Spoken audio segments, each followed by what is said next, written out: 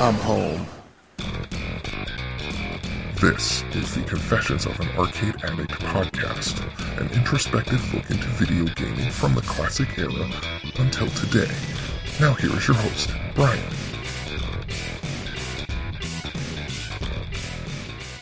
Hey folks, what's going on out there? Brian here, and this is Confessions of an Arcade Addict, episode number 5. Let's see, not too much going on in the realm of gaming and going to arcades yet. My finances are a little wonky, so I can't actually go. I take that back. I went to Pinball Pete's on Sunday. It was a cold and rainy evening, and I just needed to kind of go and clear my head for a little while. I had about $1.50 in quarters. So let's see, what did I play?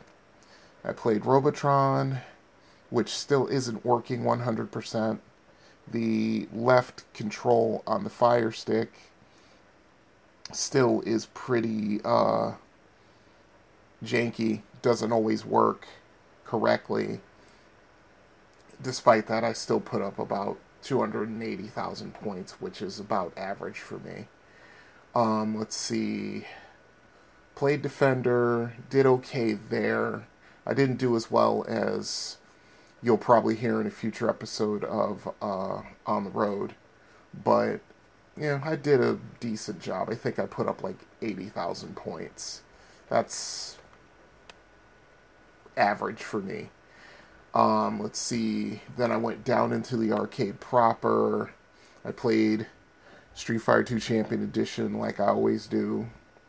And although I didn't have a perfect run through the game, I did lose a couple of fights here and there. I got to Bison and I beat him, which is always an accomplishment. Let's see. And then I played Tron, and I got a really good score on Tron, or at least good for me.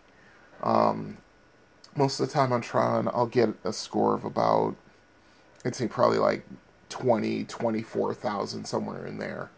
This time I got, 47,000, which was pretty good for me. I think that's like my ultimate high score on Tron, if my memory serves me correctly. But, yeah, I did that, walked around for a little bit, and then got in my car and came home. Thank goodness for free parking on Sunday nights. Just checking the emails, still nothing coming about. Once again, if you've got any feedback for the show, any stories of your own, any experiences with any of the arcade games that I've spoken about, just drop me an email at arcadeaddictbrian, that's all one word, @gmail.com. Or you can leave a voicemail. That number is 734-743-2433. Also, I've been working on getting the social media profile for the show up and running. So the show is on Facebook, Twitter, Instagram, and Tumblr. On Facebook, you want to search Confessions of an Arcade Addict. On Twitter, it's @arcadeaddict_B. On Instagram, it's arcadeaddictbrian. And on Tumblr, it is tumblr.com/blog/confessions of an arcade addict. So there are other ways to get a hold of the show or follow the show aside from the home base, which is on Anchor. That is my main distribution point for the podcast. It's also on iTunes, on Google Play, and various other ways you can listen to podcasts. It's not that difficult to find, and I just hope that you enjoy it and that you participate in the show. So, without any further ado, let's move on to Arcade Rundown.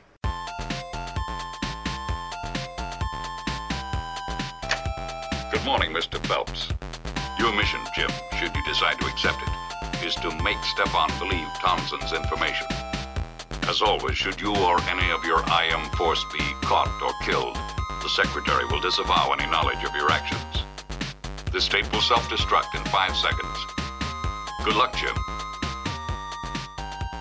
Arcade rundown. Okay, these two arcades are going to be tied together because growing up in Bridgeport, they were always tied together. And those arcades are Spanky's Arcade and Wizard's Arcade. I discovered Spanky's and Wizards in early 1982. I was told about it one day by some of the kids who were regulars at the Trumbull Mall Arcade. And one day, my buddy Mark, who I was just getting to know back in those days, he said he was going to go down there one day, and I asked to go with him, and he took me down there. I didn't know where it was, but once I found out where it was easy as pie to get to. It was more or less in the central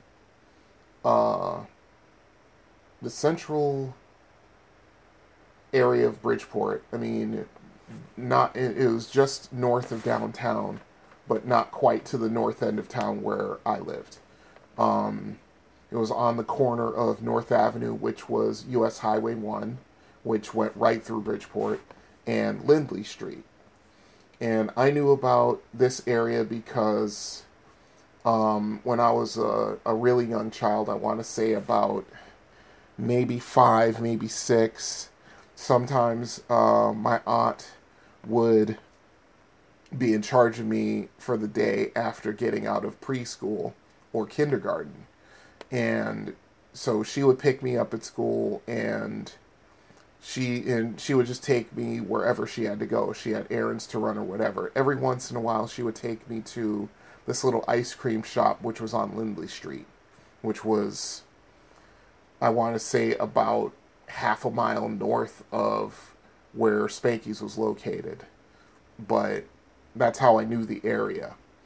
And it also was within a rock's throw of St. Vincent's Hospital. So I was familiar with the area already. In 1982, I'm 13 years old, going on 14. So by this time, I'm just wandering all over the place. I'm in 7th grade, 7th grade, and by this time, if I'm not at school in the mornings, I'm skipping school and going to the mall, or skipping and going down to Spanky's if I had some money to take a bus down there. So, yeah. I was pretty much all over the place by this time. Like I said, at the mall a lot, and the frequency that I was going to the mall was only going to increase throughout 82 and going to 83. I might tell that story one day. I might not. But anyway. Once I found out about it, it was easy to get to. And then once I found the shortcut, which was to go down Greenwood Street all the way to the end, you would cross over Summit Street. You would go to the end of Greenwood Street, which basically opened out into this big wooded area. And you would pick your way along the various paths in that wooded area, because the kids in that neighborhood, they would use those woods to go in there and drink alcohol and smoke pot, and things like that. I used to see, sometimes coming home from Spanky's, I used to see, kids having like a little mini bonfire and, drinking alcohol, smoking pot, all that kind of stuff. But as you went to the far end of the wooded area, you'd be behind Reed Middle School, and you would just follow the back of that building, and there was a street that joined up with Lindley Street, and then you would walk the rest of the way to Spanky's from there. There were times where, if I went down to Spanky's, I took the number 12 bus home, if I didn't feel like walking and I had money left over, which I will say sometimes it happened, sometimes it didn't. But yeah, I mean, it was easy to get to, easy to get home from, all that kind of stuff. When Spanky's first started out, it had moved into a building that used to be a used car lot, if I'm not mistaken. Um, I think they moved into that, and then there was another business right next door to them for a while. But Spanky's, they earned so much business um, that they actually, once the people who ran the store next to it, who for the life of me I can't remember exactly what it was, um, once they moved out, they assumed that storefront, tore the walls down, and I think that's what happened. It might just be that they just had the building and they couldn't fill it until they got enough arcade machines. But either way, once they took over the second store space, um, and I remember it because you actually had to step down. I think what it was, now that my memory is actually working, is that the area where you stepped down from the main area, that I think was like a little showroom area or something like that. My memory is kind of iffy on that, but basically what it was is that once they got that second area, that's when they put in a whole lot more arcade games. I mean, a ton of them. I mean, they had a bunch of arcade games to begin with in the store space they had, but once they got the second space, it was just balls to the wall.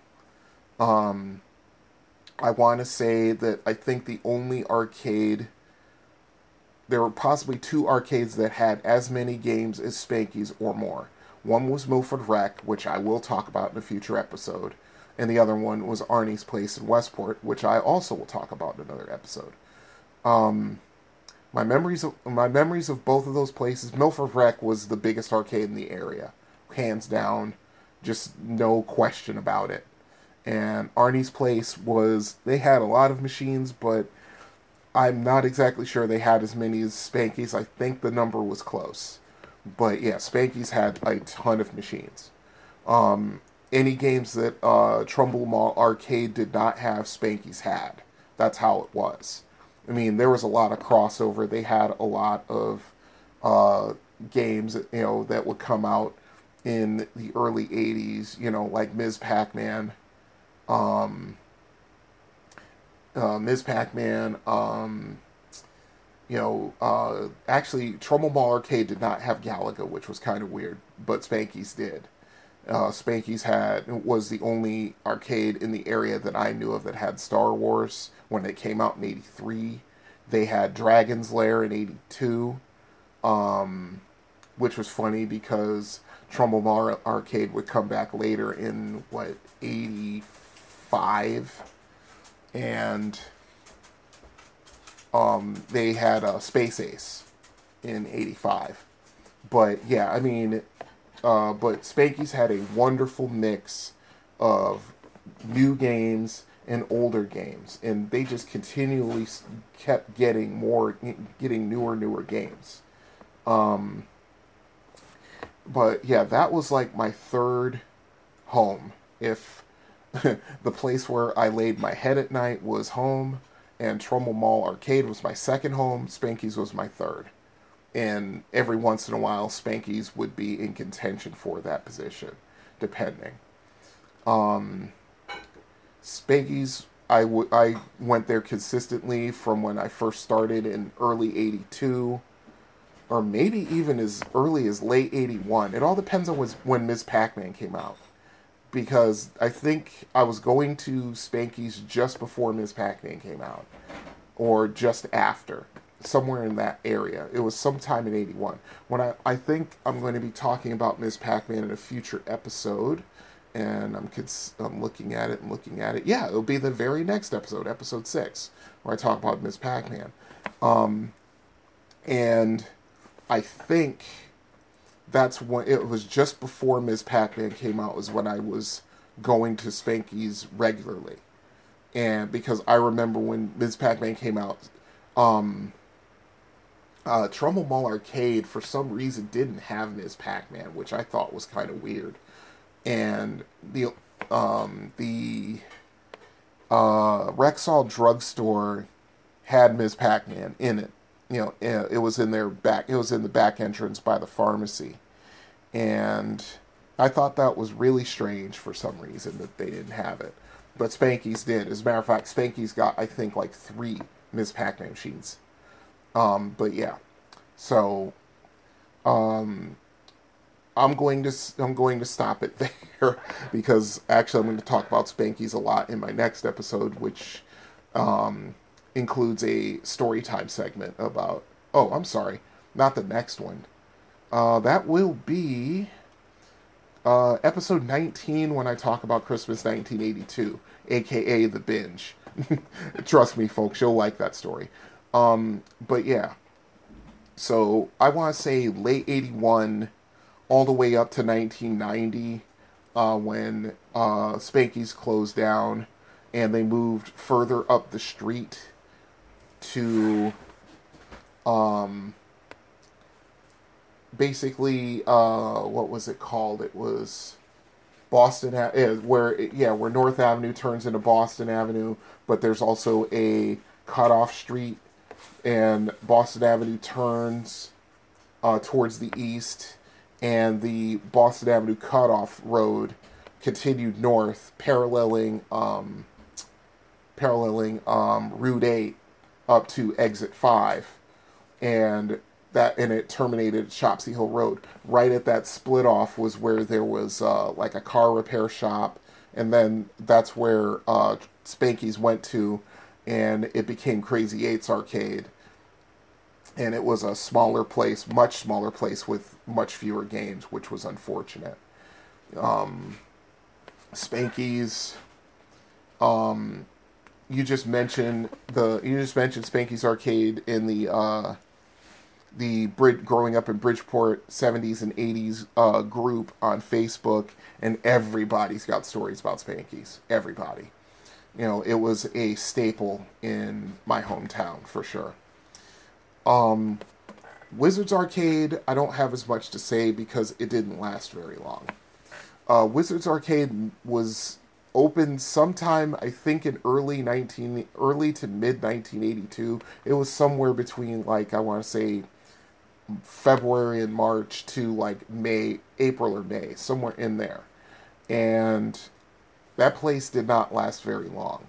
That place lasted, I think, maybe 6 months. It was less than a year regardless.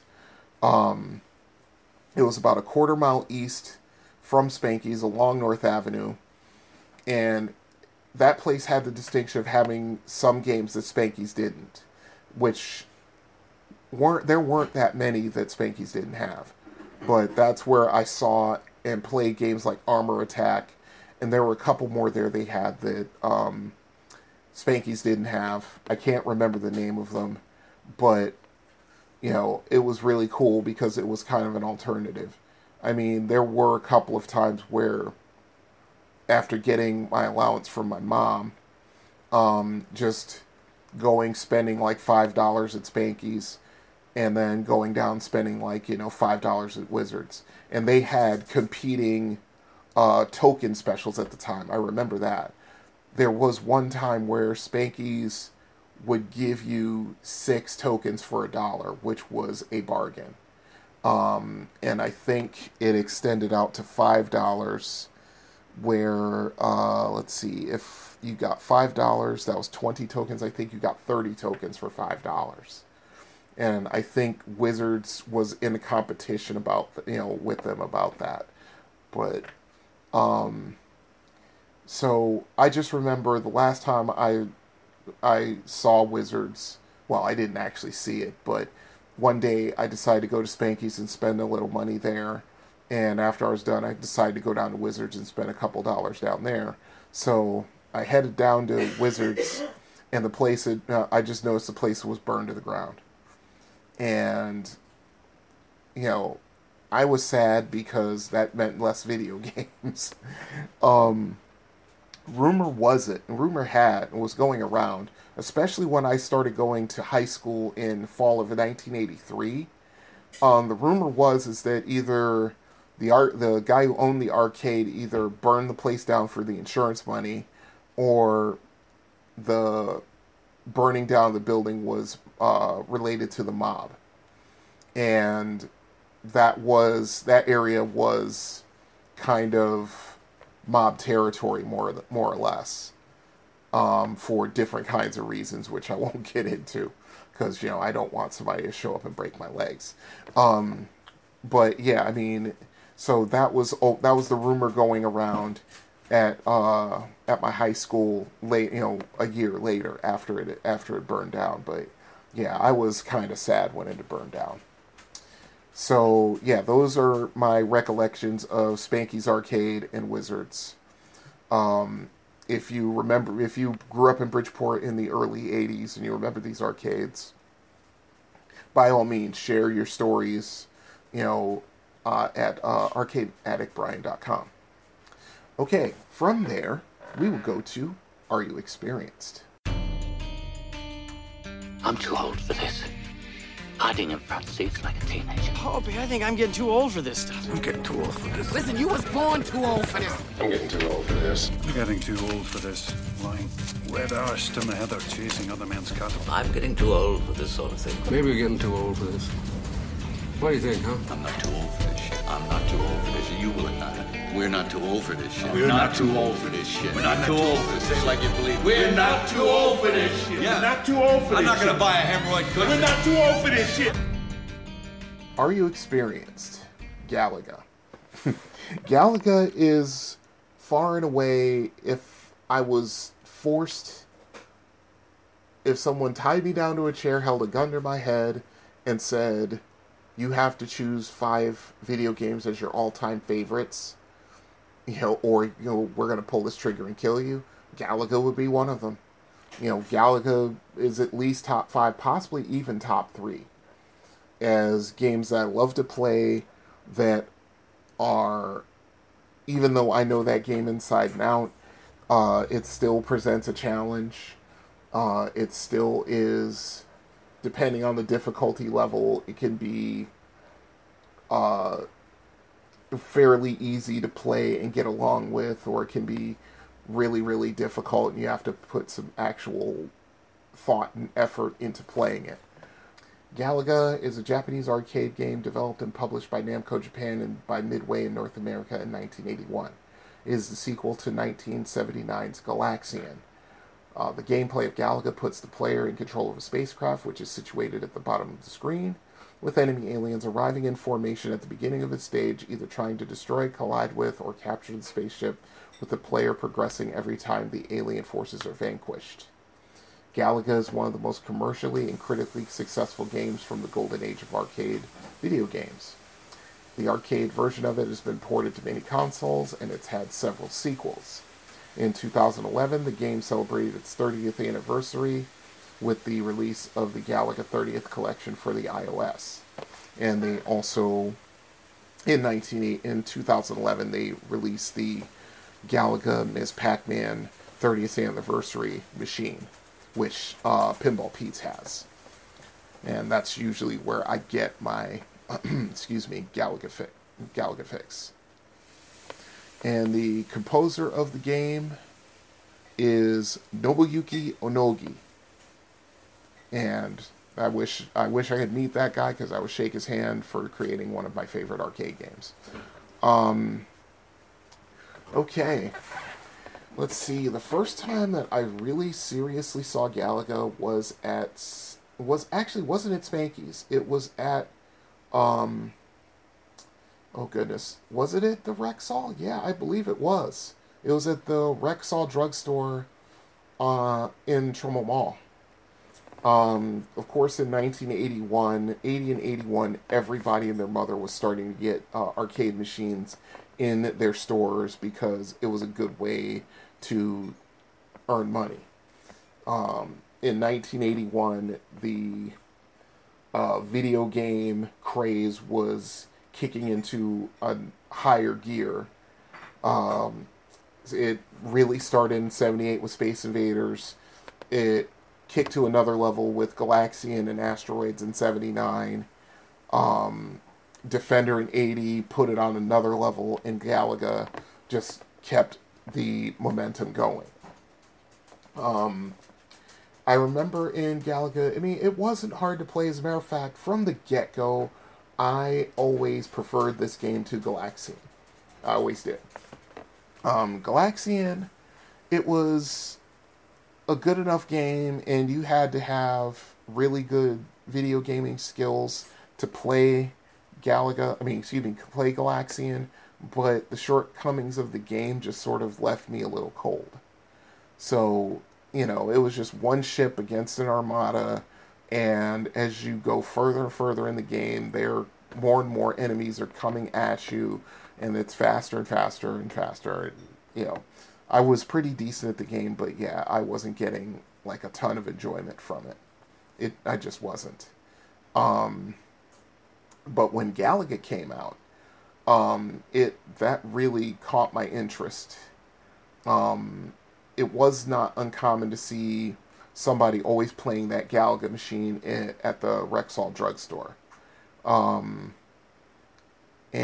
every once in a while, I would play it. My love for Galaga didn't really start blossoming until, I want to say, fall of 1982, when I started going to private school in Milford, Connecticut. To explain, a day going to school in in Milford, was getting up at, I want to say like 6 in the morning, catching the first Main Street bus to go downtown, and walking like the 2 blocks down John Street to the train station, and then waiting for the, I want to say, what was it, the 7:05 train to New Haven. And sometimes I would get down there, I would have like 45 minutes to kill before the train arrived.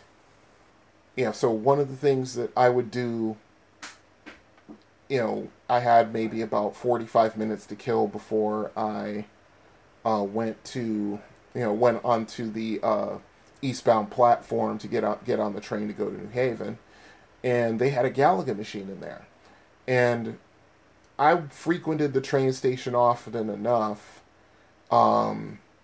because they had games, and they always had games, and Galaga was a machine they got in like, I want to say, I would say probably sometime in 1982, maybe even summer of 1982, and it was always there for years. I mean, that game was there, and it was constantly on, and, more or less people were playing it, but that was one of the things I used to do.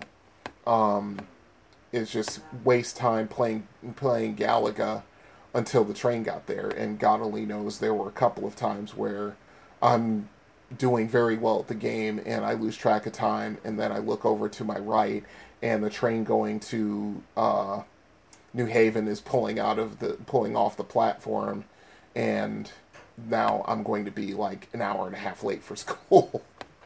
So yeah, let's see. The release of Galaga was December 1981, so that's interesting because. Yeah, that makes a lot of sense, because I think the Rexall drugstore had a Galaga machine, I want to say, like March of 82, somewhere in there. But yeah, I mean, this game I've played so many thousands of times. I think if I could go back in a time machine and just count the number of times I played this machine, I think it would be number 1, if not number 2, all time, just as many times as I played it, because anytime I play it, I always, anytime I've got time in a quarter, I always play it. I mean, I remember, where was I going? I was going to,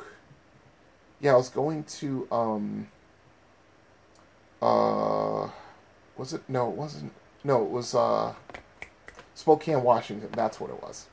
I was flying to Spokane, Washington one time. I was going there, for a vacation. I was flying to Spokane, and no, actually, I take that back. I was going to Boise. That's where I was going. I was going to Boise, but I had to fly to Seattle to catch a connecting flight to go to.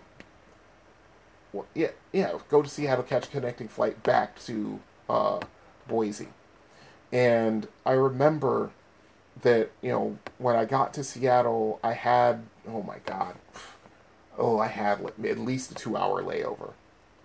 So instead of just sitting at the gate and waiting for the flight to arrive and all that other stuff, I decided to just take a walk around the terminal I was in.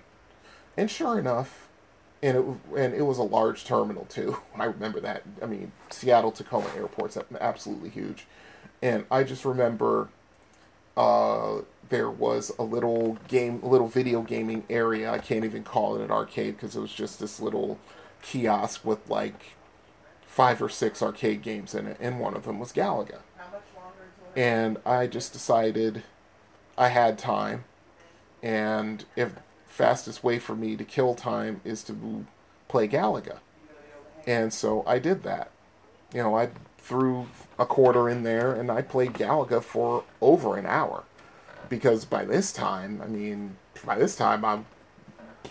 about as good at Galaga as I can possibly be, which I still am to this point. And anytime, anywhere, if I see a Galaga machine and I have time and I have the money, if I have a quarter, yeah, I'm going to play it. Just for the hell of it. Because, well, I love the game. It's one of my favorites, all-time favorite. So, that is, my recollections of Galaga. I mean, I could talk about Galaga from now until the cows come home, but since we have a strategy segment coming up, I'm going to stop it here. Share if you want to share any thoughts and memories about Galaga.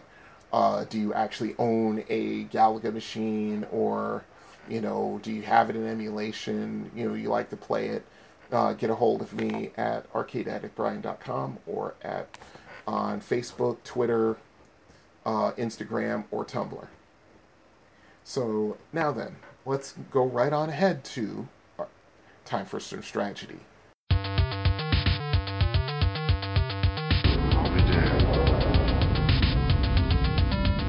What happened? Combat tactics, Mr. Ryan. Oh, I never should have doubted you, boys! There's a plan in everything, kid. And I love it when a plan comes together. Hey, it's about time for me to employ a little strategy. Time for some strategy. Okay. With Galaga, of course, the object of it is to score as many points as possible by destroying insect-like enemies. I'm reading straight off the Wikipedia page, so nobody get mad. The player controls a starfighter that can move left or right along the bottom of the playfield. Enemies swarm in groups in a formation near the top of the screen and begin to flying down towards the player, firing bullets at and attempting to crash into him. In later stages, some enemies even break from an entering group in a frantic attempt to crash into the player. The game ends when the player's last fighter is lost by colliding with an enemy, being hit by an enemy shot, or being captured with no lives left. Let's see. One of the cool things about Galaga is, there are several actually. The first is you can have one of your fighters get captured by a boss Galaga, which, will come down and put down a tractor beam, and if you move your ship into the beam, it will be captured by the boss Galaga, who will then turn around, go back to the top of the formation, then he will come down and attack you with your fighter in tow. And when it's in flight and flying down towards you, you have to destroy it, and when you do, it frees the fighter, and then your fighter and the captured fighter join together, and now you have double firepower. it is, that's one of the most awesome things about the game. Of course, it makes your fighter twice as big, but you do have twice the firepower. And as long as you know how to move your ships in the game, you can make that last for a very long time while utterly decimating the enemy. The second cool thing is that at stage 3 and every 4th stage thereafter, there's a challenging stage, which a series of 40 enemies, 8 at a time, fly onto and off the screen, moving in set patterns without firing at your ship or trying to crash into it. And your object is to destroy them all. When you destroy a group of enemies, you are awarded a bonus of 1,000, 1,500, 2,000, or 3,000 points, depending on what challenging stage you're on. If you destroy all 40 enemies, you get a 10,000 point bonus.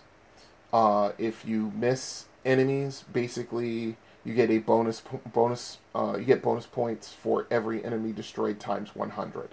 So if you destroy 36 out of 40, you get 3,600 points.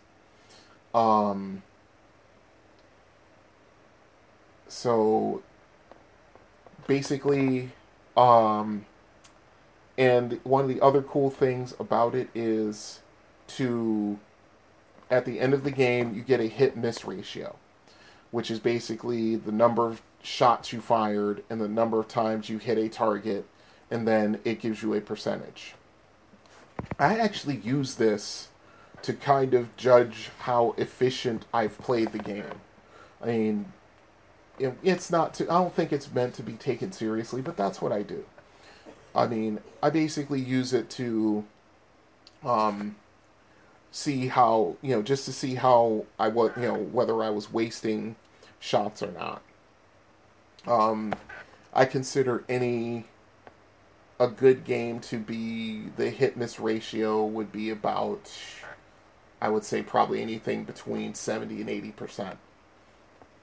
There was one game where I did very well in the game, and I got a mind-numbingly hit-miss ratio of 88%. It was between 88 and 89 or something like that.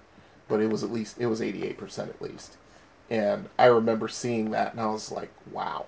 It was pretty crazy. Let's see. Another feature in the game is for an enemy to randomly transform and organize into a certain formation. When you destroy, is a 3-ship formation, and if you destroy all 3 of the formation, you get bonus points. 1,000, 1,500, 2,000, or 3,000. And it just keeps repeating. The various ones keep repeating.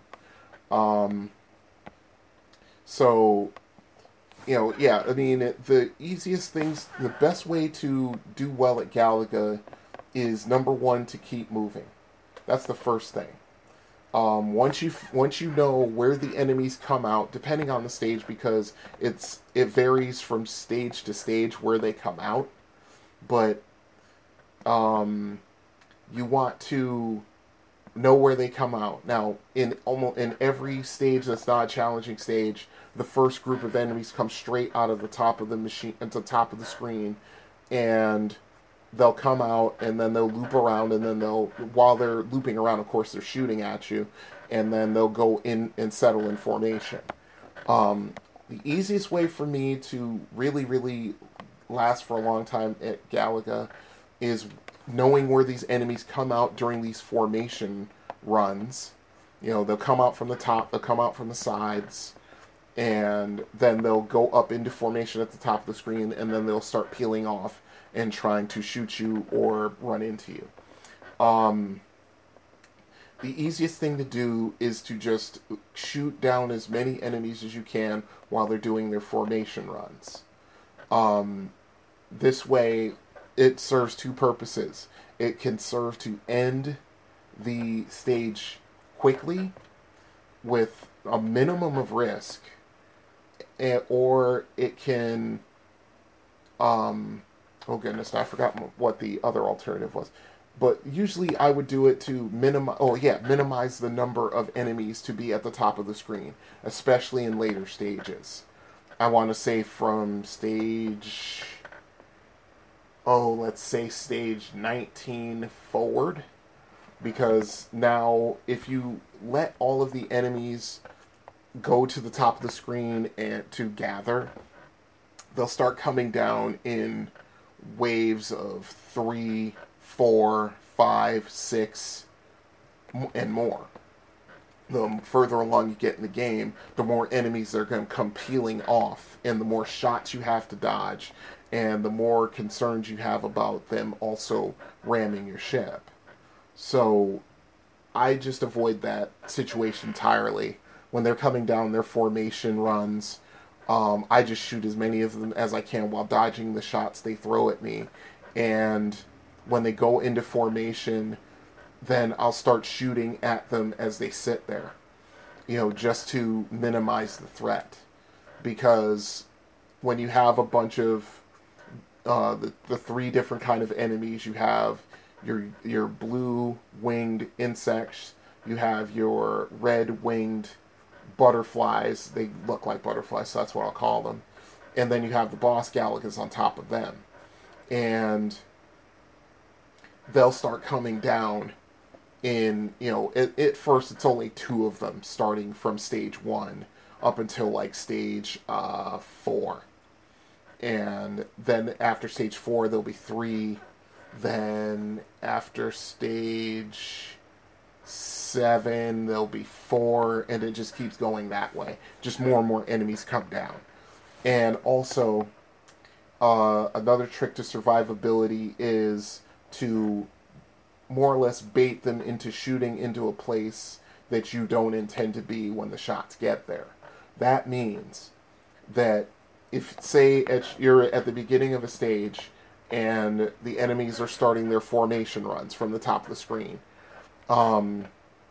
when there'll be a counter which will go off when you go to a new stage. So it'll go like stage 1, 2, 3, 4, 5, so forth and so on.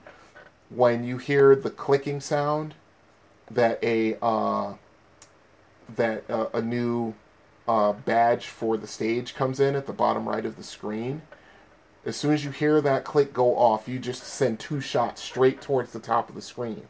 And it will, more often than not, kill at least 2 enemies at that point. But when they start coming down from the top of the screen, they'll start shooting at you from the moment they appear. So they will home in, they basically shoot at where you are.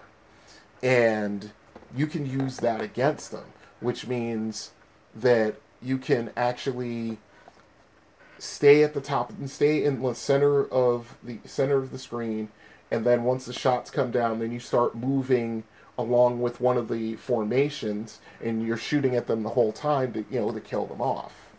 And it's the same thing for the red butterflies that either will come from both sides of the screen with the boss Galagas, or they'll come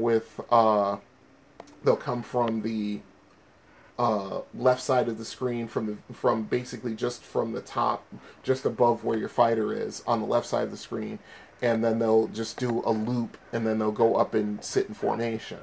So the trick is and it's kind of hard because at stage 5, 9, 13, it starts at stage 5, but then it goes every 4th stage after that, I believe. And that's when the enemies will come out and they'll start to peel up towards formation. Then a bunch of enemies will peel off from that formation quickly and they'll try to ram you. And you just have to keep your eyes open for that. And that's the thing in the beginning when I was just starting to get good at Galaga. That's the thing that would kill me more than their actual shots would. I mean, the only other thing that would kill you faster than that is to just sit in the corner. One of the things that I'll give you as a piece of advice is that if you're going to go in the corner, you don't stay there. You don't stay there for more than 1 second, if that. Even if it's just like going there, you immediately come back out. You're basically going over there to dodge some shots, but as soon as those shots pass by, come out of there, because the enemies home in on you, and they'll shoot in a way that unless you move out of the corner immediately once the shots appear on the screen, they'll basically kind of hem you in and trap you and kill your ship really quickly. Let's see. The challenging stages are fairly easy. The first one, the easiest way to do it is it helps if the high score on the top of the screen is 6 digits. But basically, you want to line up to where the shot from your rightmost ship is just to the right of the fifth number from the left. So if you had a score of 100,000, you would have 5 zeros sitting there, a 1 and 5 zeros. So you want to be just to the right of the 4th zero. And that way, the first formation comes down, and you just shoot them and destroy them. And then a formation from the bottom right of the screen comes out and loops around, basically comes across where you are. Hopefully you're shooting at the whole time, but you're perfectly lined up for the boss Galagas, because they'll basically peel up and turn around really quick, come straight down before they try to go off screen to the right. So basically you're perfectly lined up to shoot all of these enemies with your rightmost fighter, and you just keep shooting. And it's the same thing for the formation of blue enemies that come from the bottom right screen to do the exact same thing. They'll come across your position, pull up, loop around really quick, it comes straight down. I mean, in the first stage, you don't even have to move. All you got to do is just sit there and fire. Let's see, the next challenging stage, which is, what is it? It's stage 7. Yeah, at stage 7. So in stage 7, you can do the same thing for the first set of enemies.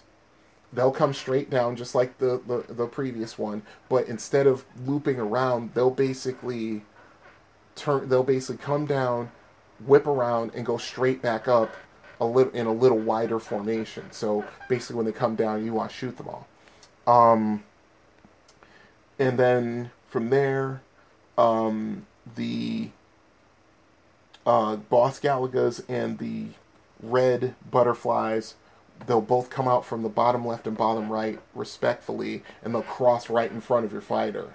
So basically you can just sit there and just fire away and kill most of them. As a matter of fact, I don't think you even really need to move in this one either if you find the right position.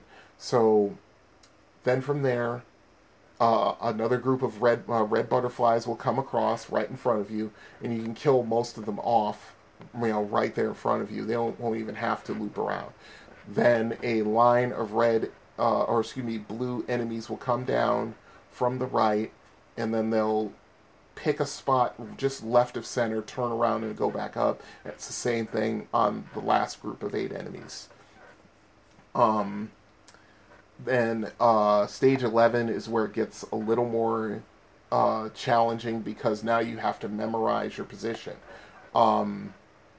You have to set up to the, if I'm not mistaken, you have to set up just to the left of the second digit of the high score, or even just to the left of the first digit. I can't remember exactly. I haven't played Galaga in a little while, so I'm just going straight off memory.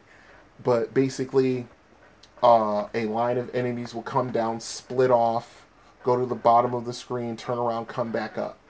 Then from there, just like in the previous stage, the boss Galaga and the blue enemies will come out of the bottom right and bottom left respectively, but instead of crossing in front of you, they'll come out a little ways, then they'll do this little spinning thing, then they'll go straight up, loop straight down, and then they'll do a 90-degree turn to the left or right respectively and go off each side of the stage. Basically what you have to do is go over to the left where the boss Galagas are and shoot, and then just basically shoot them all right there. Don't let them escape to the looping part of the top of the screen. And then once they're done, you have to come back over to the right and know where your position is and shoot the 4 enemies coming down to their point where they'll break off to the right and exit the right side of the screen. And then there's a second group that do the exact same thing. It's easier because they're normal enemies and they only take 1 shot to kill. So it's the same thing. Go over to the left, kill those 4, move over to the right, line up the 4 that are going to come straight down towards you, shoot them, and you're done. And then it's the same thing as the beginning of the screen. Enemies coming off the right side of the center, curving down to the left point, turning around, coming back up. And then you just basically have to line up the right side of your dual fighter so that their shots hit the enemy square in the center.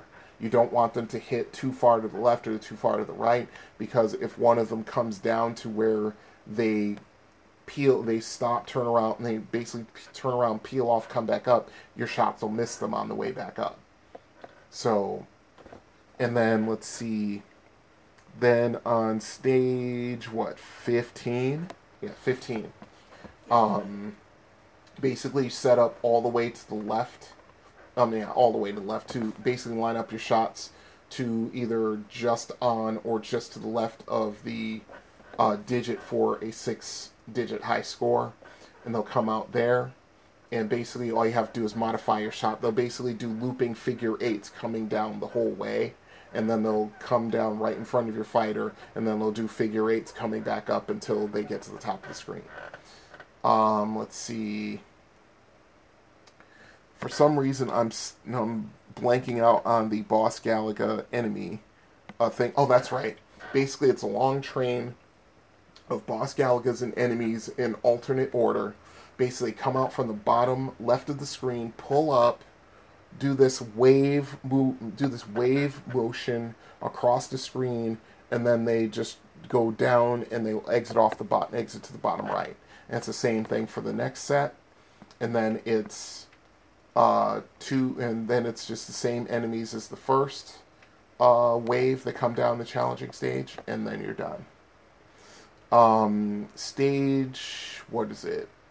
19? Yeah, 19. This one is a set of red enemies that come down from basically the top left screen, just to the right of the top left, and they'll come sweeping down, and then they'll start doing this spiral maneuver, which goes in like tighter and tighter circles until they reach the middle of the screen, where they'll stop for a second, then they'll exit off to the left, I believe. Right now, I am looking at a YouTube video which has all the challenging stages. Right now, I'm just looking at the first one, which is stage 3. I'm going to skip ahead to stage 19.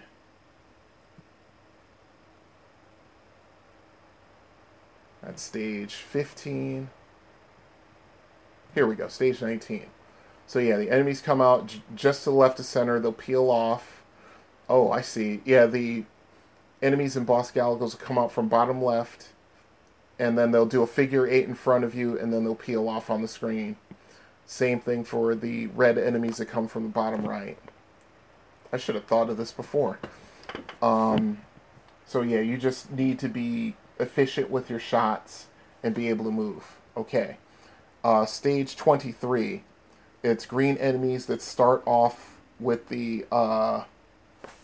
they start off from basically from the right side of the high score number, and they'll come down, and then they'll do a 90-degree turn to the left, go over for a little bit, come down, 90 degrees to left, move over all the way to close to the left side of the screen, come down, then they'll exit to the left. Basically, you just have to follow them and just shoot them down while you're moving. While they're coming out. Not so difficult. It's not difficult at all. Then the Boss Galaga and 4 green enemies will come from bottom left, bottom right, and they'll crisscross each other until they reach the top of the screen. Basically, you have to remember your middle position And then you just shoot them and just be efficient with your shots. You'll kill them off before they reach the top of the screen and escape. And then it's the same exact thing for the last 2 formations. And then you're through that one. Now, stage 27, that's the hardest one. Because you'll basically have a line of enemies which will come down from the top left, just left of, the left of the left 2 digits of the high score thing. They'll come down right in the middle of those. They'll come down, cut immediately to the right, or excuse me, to the left, go to the edge of the screen, then come down in a diagonal to the bottom right. That's hard because you have to really be efficient with your shots, because it's so easy for them to get all the way to down, because once they get to the bottom right, then they'll turn and go across the bottom of the screen to the bottom left where they'll exit. That's hard to do if it's not so hard to do if you have a double fighter, but if you only have one single fighter, then it's much more difficult. You have to really be good with your shots. I can count a number of times on one hand I've gotten a perfect challenging stage here. So yeah, I'm watching it here. The guy's, he waits in the corner and he shoots them all. Then the enemies with the boss Galagas come out from the bottom left, pull up, do a wave, basically weave across the screen to the right side, where they'll turn down, head down, and exit out of the bottom right screen. And there's plenty of spots there to shoot them down. This guy is basically sitting on the right side by the bottom right corner, has it lined up, and he basically just shoots them as they approach, as they start trying to head off screen, which is a good way to do it as long as you're efficient with your shots. And then, of course, another line of enemies, same exact thing, but from the bottom right. Then the enemies go to the right, to the upper right, going diagonal to the bottom left, and you basically can shoot them there. I just basically, my whole thing is, the way this guy's doing it works for him, but the way I do it is I line myself up with where they're coming out, shoot as many as I can, then follow them to that point at the upper right, shoot and keep shooting, and then shoot them as they're coming down, streaking down from the upper right to the bottom left. And by that time, usually there may be 1, maybe 2 left, and you just have to be really accurate again with your shots, because they're basically, it's like half of a pixel difference between where that ship is and where your ship is, and you can miss them very easily. And then again, it goes as it begins, shoot them down, and you're done with those. Okay, the last one, which is stage 31. Basically what happens is, 2 sets of enemies come down. I always called them Starship Alliance because, yeah, they look like Starship Alliance especially when Star Trek II came out. This game predated that by over a year, almost a year. Basically, they come down just outside to the right and to the left sides of the high score, and they'll come down. They'll do loops away from each other, and then they'll come to a spot where they crisscross in front of you. And then they'll crisscross in front of you, and then they'll loop one more time before they go off to the bottom right and bottom left. Basically, you can kill one set, then move over to the other set after it loops and it's coming down towards you. Then a simple line of enemies and boss Galagas come out of the bottom right. They basically go up, and they basically angle up slightly, then they do a single loop in the middle of the screen before they exit off to the right side of the screen. And it's the same thing for the next set, which come out from the bottom right, and they loop around and go to the left side. That's the same thing for the last 2 sets of 8, and then you're through. This is where your bread is buttered, folks. This is where your games can be made or broken for the most part. These challenging stages can just rack up so many points. I mean, especially once you're through this first set of challenging stages, because when you go to the next challenging stage, which is stage 35, it goes back to the original one. And it's the exact same thing, except the score value for the enemies don't change, but when you kill the formations, you get 3,000 points instead of 1,000. So, as you keep going through the game, your potential for earning points really, really rests with these challenging stages. Of course, you can earn points, in the normal stages, but those are fairly static. I mean, I don't know of too many people who actually let all of the formations go up to the top of the screen and start shooting from there. I very rarely have seen that. Especially once you get up into the 30s and 40s and 50s in this game, when you'll have 5, 6, 7 enemies coming down at you, especially depending on the difficulty level. It's just not a smart way to play the game unless you're trying to point press. And I refuse to do that. I have a serious problem with point pressing when it comes to this game. In a game like Donkey Kong, it makes more sense. And I'll talk more about that in another art experience. I believe Donkey Kong is episode 9. That's where I'm going to be talking about Donkey Kong. But anyway, those are my tips on Galaga. I could go into further detail, but I think I've covered most of the bases. I mean, considering the impetus for this show was me watching somebody playing Galaga, and he was getting it all wrong, and I had to bite a hole in my lip to keep from, trying to coach the guy. So that's where the inspiration for this podcast came from. So yeah, just get a hold of me on the Facebook, Twitter, Instagram, Tumblr, and at arcadeaddictbrian.com. Okay, I think we're pretty much done. And we are. That is episode 5 in a nutshell. How about that? Okay, so we'll see you next time when episode 6, when I decide to record episode 6, which will be soon, and that will be a long one. Because, let's see, just as a bit of preview, I have another arcade rundown, I have story time, I have already experienced, and I also have my first home systems segment coming, so stay tuned for that. Okay, so until next time, this is Brian saying have fun, good gaming, au revoir. This has been the Confessions of an Arcade Addict podcast. All music is provided by Kevin MacLeod. You can find his music at incompetech.com. If you wish to contact the show, you can drop an email at arcadeaddictbrian, that's all one word, at gmail.com.